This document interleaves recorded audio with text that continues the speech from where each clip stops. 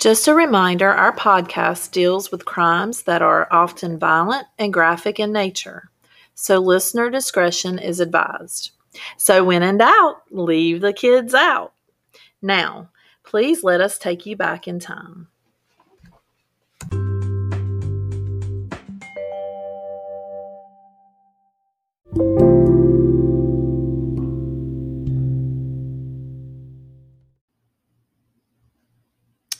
Hello, we are back. Welcome. Yes, and so it's Shannon here and Melissa. Welcome to the program this week. So what episode are we on now? Do you remember? 14. I always like asking her questions. I know, she can't I'm never answer. prepared. Well, that's why I ask first, because I'm not prepared either. So I think 15, because 13 was supposed to be Easter. 14 called us back up. I think 15. Okay. Well, we hope that you listened last week, and we hope you're listening again today.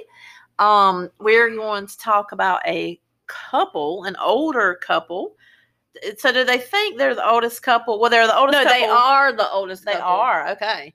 So the oldest couple that were, I mean, they were titled serial killers, right? Yes, but they're the oldest couple on death row in the United States. Okay. So we're talking about Ray and Faye.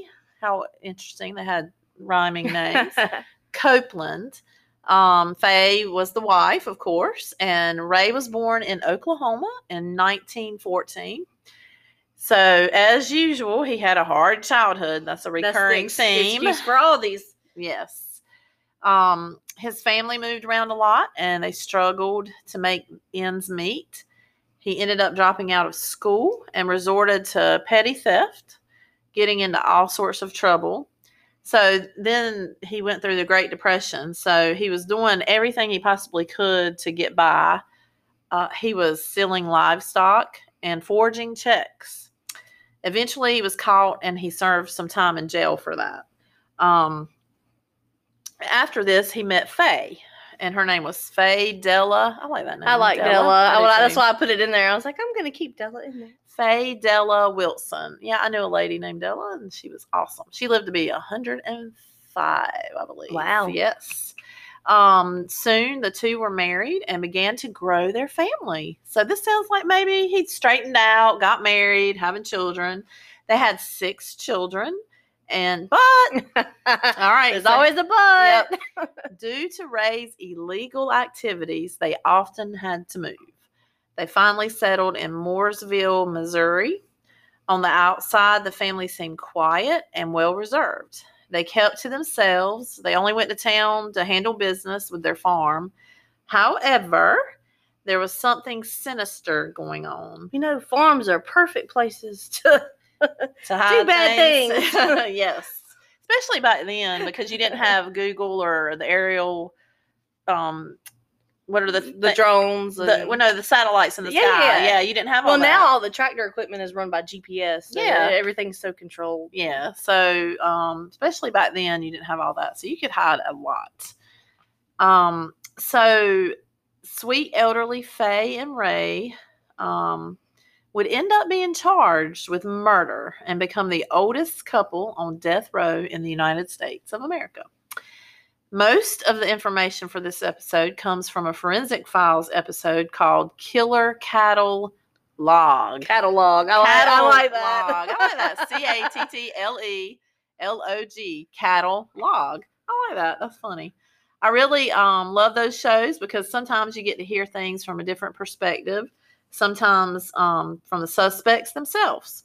So according to the show, Faye described a little bit of how their marriage worked. So she was actually on the show. She was on the show. She was interviewed for the show. Okay. So she said basically, and this is a quote, "We were just everyday people. I was taught from an early age that when you married, you stayed with them. Husband was the boss and he was the boss." End of quote.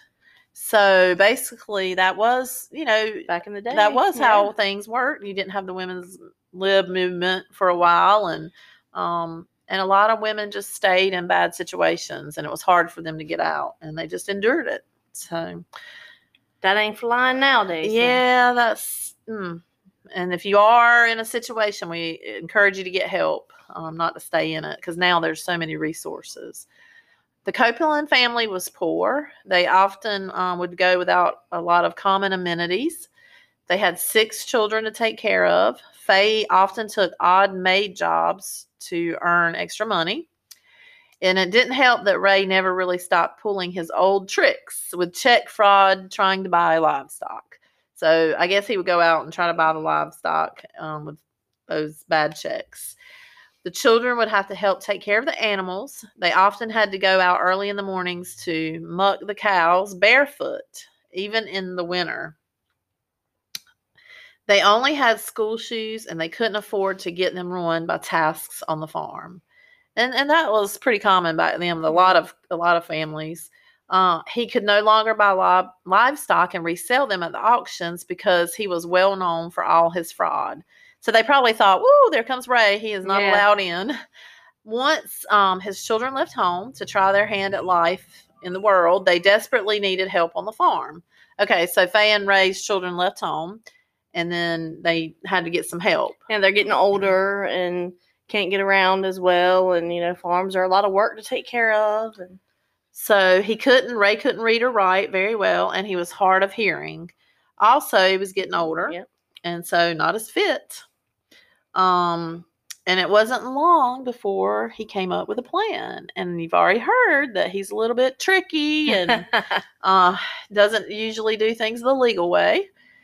So he would go out to homeless shelters and offer odd jobs to some men in exchange to try to help them out financially and get accounts started for them at banks. Which in the long run, so he gets these guys set up with an account. What did they think they were going to do after the accounts were set up? I guess he promised a job for years, long term. It sounds like he probably just manipulated them to be able to do that. So, yeah, that is. I know they were excited. They probably had no clue, and it just sounded like paradise. So these were often people who were already on the run from the law. Most of them had addiction issues, family problems, or even sometimes they suffered from mental illness. So yeah, they probably just looked at this as, oh wow, this is our light at the end of the tunnel, and let's do it, and had nothing to lose. And again, you didn't have the internet, so nobody knew if they had been on the run from something because you didn't have criminal records. Can't background check nobody. Yep. No fingerprints. Can't check their Facebook profile. That's right. So Ray would offer them $50 a day, which was a lot probably back then, room and board. And this was such an appealing deal that Ray didn't have any problem finding guys to help him out on the farm. Yeah, I would think he got plenty of somewhere help to stay off of the streets, giving me money. Before they knew it, all their problems were going to be taken care of. The local authorities were closing in on a check frauding scam that was running in the livestock auction market. They had several names and were beginning to track them down. Police knocked on the door of Ray Copeland and wanted to question him.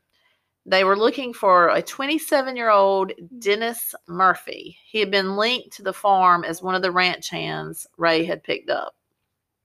Ray told the detectives that he just disappeared in the middle of the night with no notice. So they told Ray that he was wanted for fraud charges and may be a criminal. Ray was like, I'm one of those. So Ray didn't miss a beat. He said he wasn't surprised and told the detective that he was also swindled by Dennis and produced a bounce check that Dennis had written him. So with no reason. He's like, hey, he got me too. Here's his check. He tried to pay me. Wow, he was crafty. He was. Yeah, something else. So no reason to be suspicious. The detectives left. There were 7 men in total that the police were looking for. They were running out of leads, and so things turned cold. So the guys, they went out and bought the... Did you get to that? We're going to find out how everything works. We're going to find out more. Awesome. We're going to find out more. She's the researcher.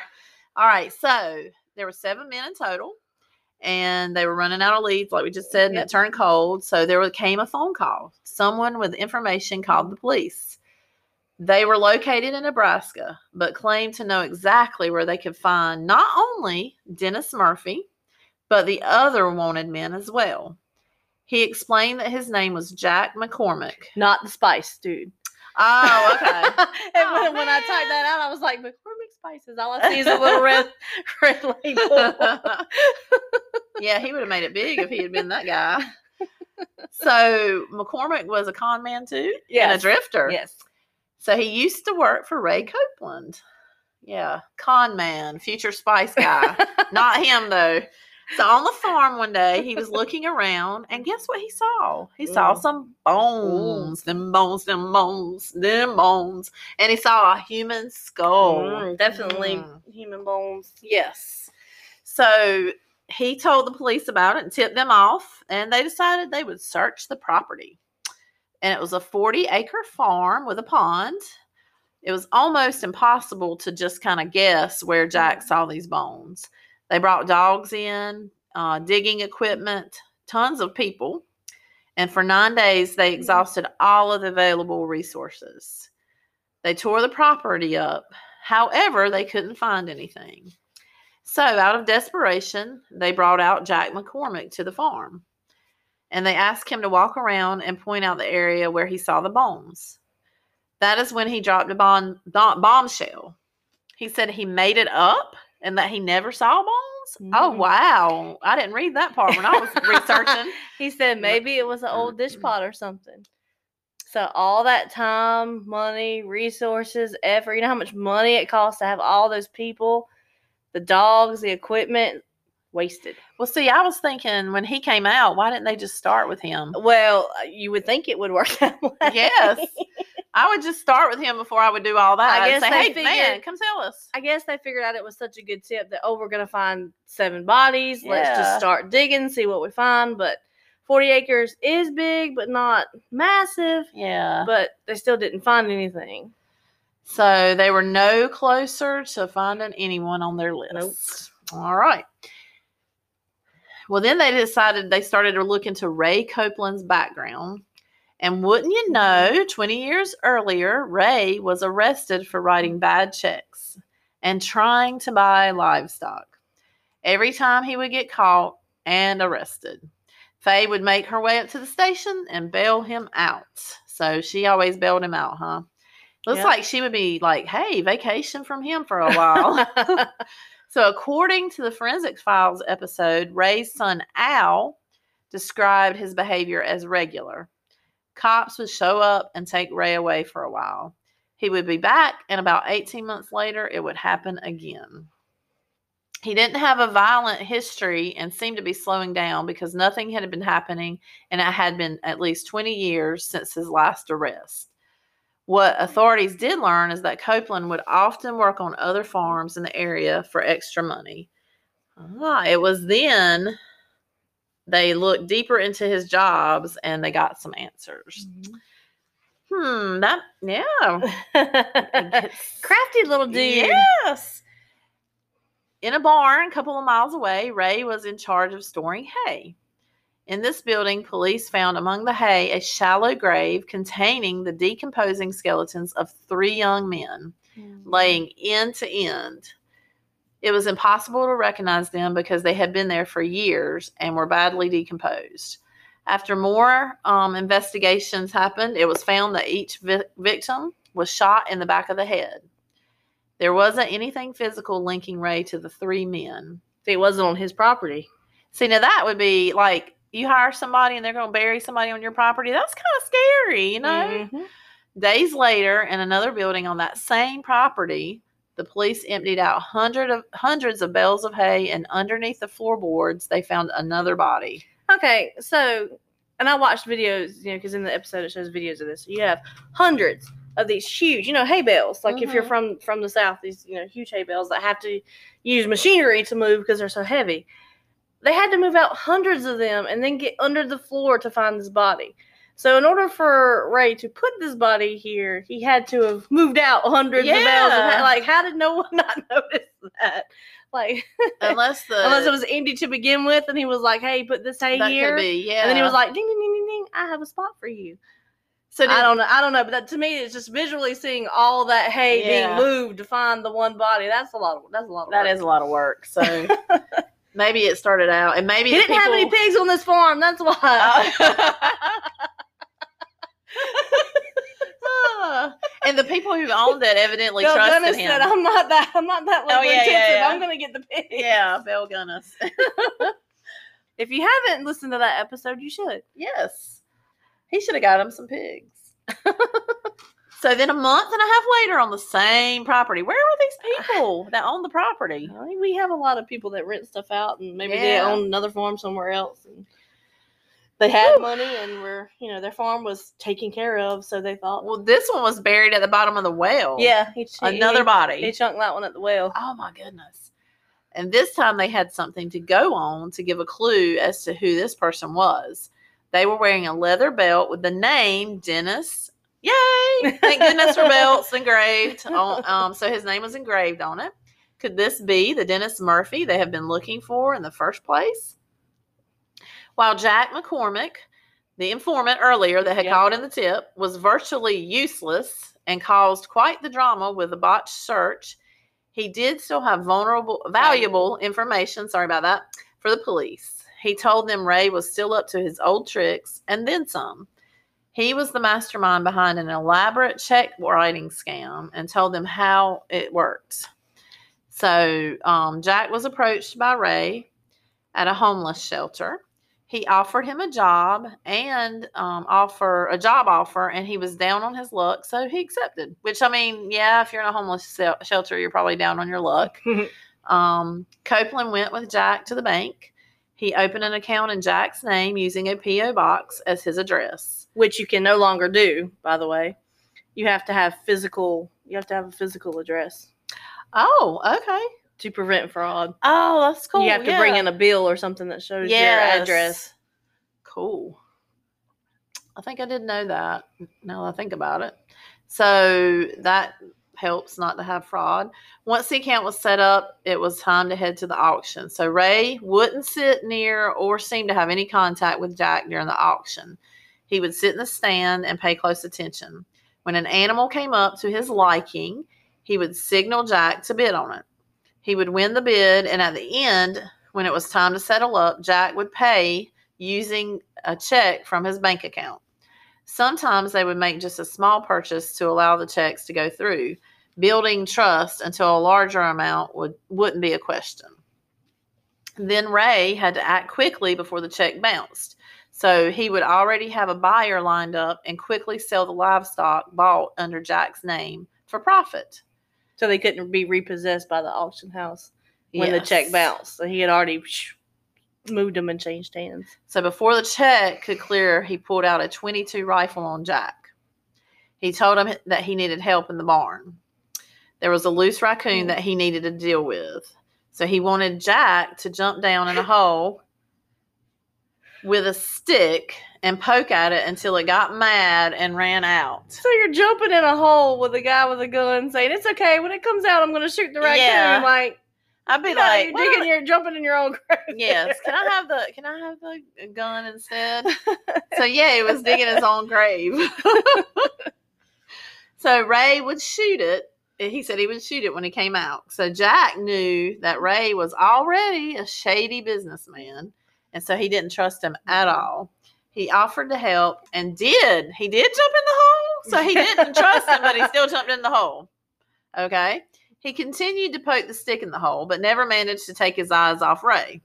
For some reason, he glanced down for just a second, and when he looked up, Ray had the gun pointed at him. In a panic, which is, why is he in a panic? Because he said he didn't trust him. He shouldn't have got in the hole. He managed to talk Ray out of killing him, pleading that he wouldn't breathe a word of what happened and he would leave town as soon as possible. He escaped with his life, left town, and stayed silent for a couple of months. Okay, that whole thing, Ray not killing him wasn't smart on Ray's part, which I'm not saying that he should. But all the victims had the gunshots in the back of the head. Like, I don't think he could face what he was doing. He knew he needed to keep making money, and that's how he was making money, and they needed to go away. But I think him turning around and seeing that he was pointing the gun at him kind of threw him for a loop. Okay. Because I think he couldn't deal with that because they were all shot, like, taken by surprise. Yeah, that's true. I see what you're saying. So He couldn't really. And then him it was saying, like dude, mechanical. He didn't care about human life, and yet he just wanted to make his money. So he got it. But then when he turned around, it was like seeing a human. Yeah. I mean, a person instead of, that emotional. I guess it triggered him. And I guess he stayed quiet until he got word that they were trying to find these guys with the check ring, and he knew about it. So he kind of tipped him off on purpose, being a fake tip with the bones, thinking that the bodies would be on his farm because that's what he had tried to shoot him at the farm. Gotcha. But he didn't know that the bodies weren't there. They were at the other place. Okay. Yeah. So he was trying to help and trying to be a good guy, but even though it cost a bunch of money and lost in the end. So during the search of Ray's home, they did find a .22 rifle. There were also men's clothes ranging in different sizes that did not fit Ray or Faye. I would have had to light them on fire if I was going to do something like that. I mean, well, he didn't take that into account. Yeah, he wasn't thinking too clearly. Several luggage totes were around. In the back of a closet was the most interesting thing of the search. It was a handwritten list of names. All of the men in the list had been ranch hands for Ray over the years. 4 men off the list had an X beside their name. It just so happened that every name that had an X next to it was also on their list of men wanted to writing bad checks. Huh. Yep. So he kept a list. Well, yeah. All right. So through dental records and careful examination of all the men that were found and identified to be on the list found in the closet, all of them had an X. Inside the skulls, they were able to retrieve small bullet fragments that were enough to forensically test against the .22 they had found in the house. Ray's gun was an exact match to the murder weapon. And in the interviews, Faye would even say stuff like, well, why would he do this? Our farm was paid for. We didn't owe any debt. And if he did this, she kept using the phrase, if he did this, like she still really didn't believe that he did. Wow. So I think she really, truly had no idea that was what was happening. But we'll find out what happened after they get arrested in just a second. Okay.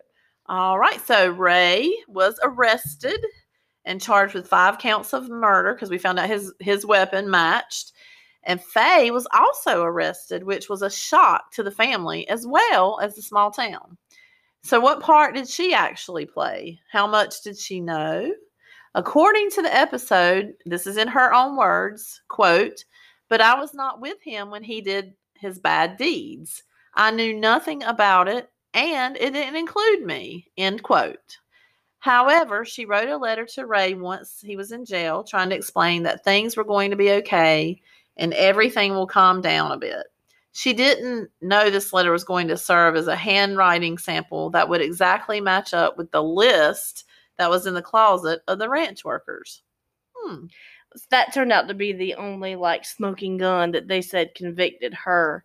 But it's just a list. What if he asked her to make a list of the people that they've because he couldn't write, right? Right. So yeah, she could have written those names. And then the X's beside the names. Yeah. What if he's like, oh well, we fired him. Can you just mark an X? I don't think that in itself is yes, you were involved. I think that's reasonable doubt, Melissa. Good job going to law school. Yes. I like that. Awesome.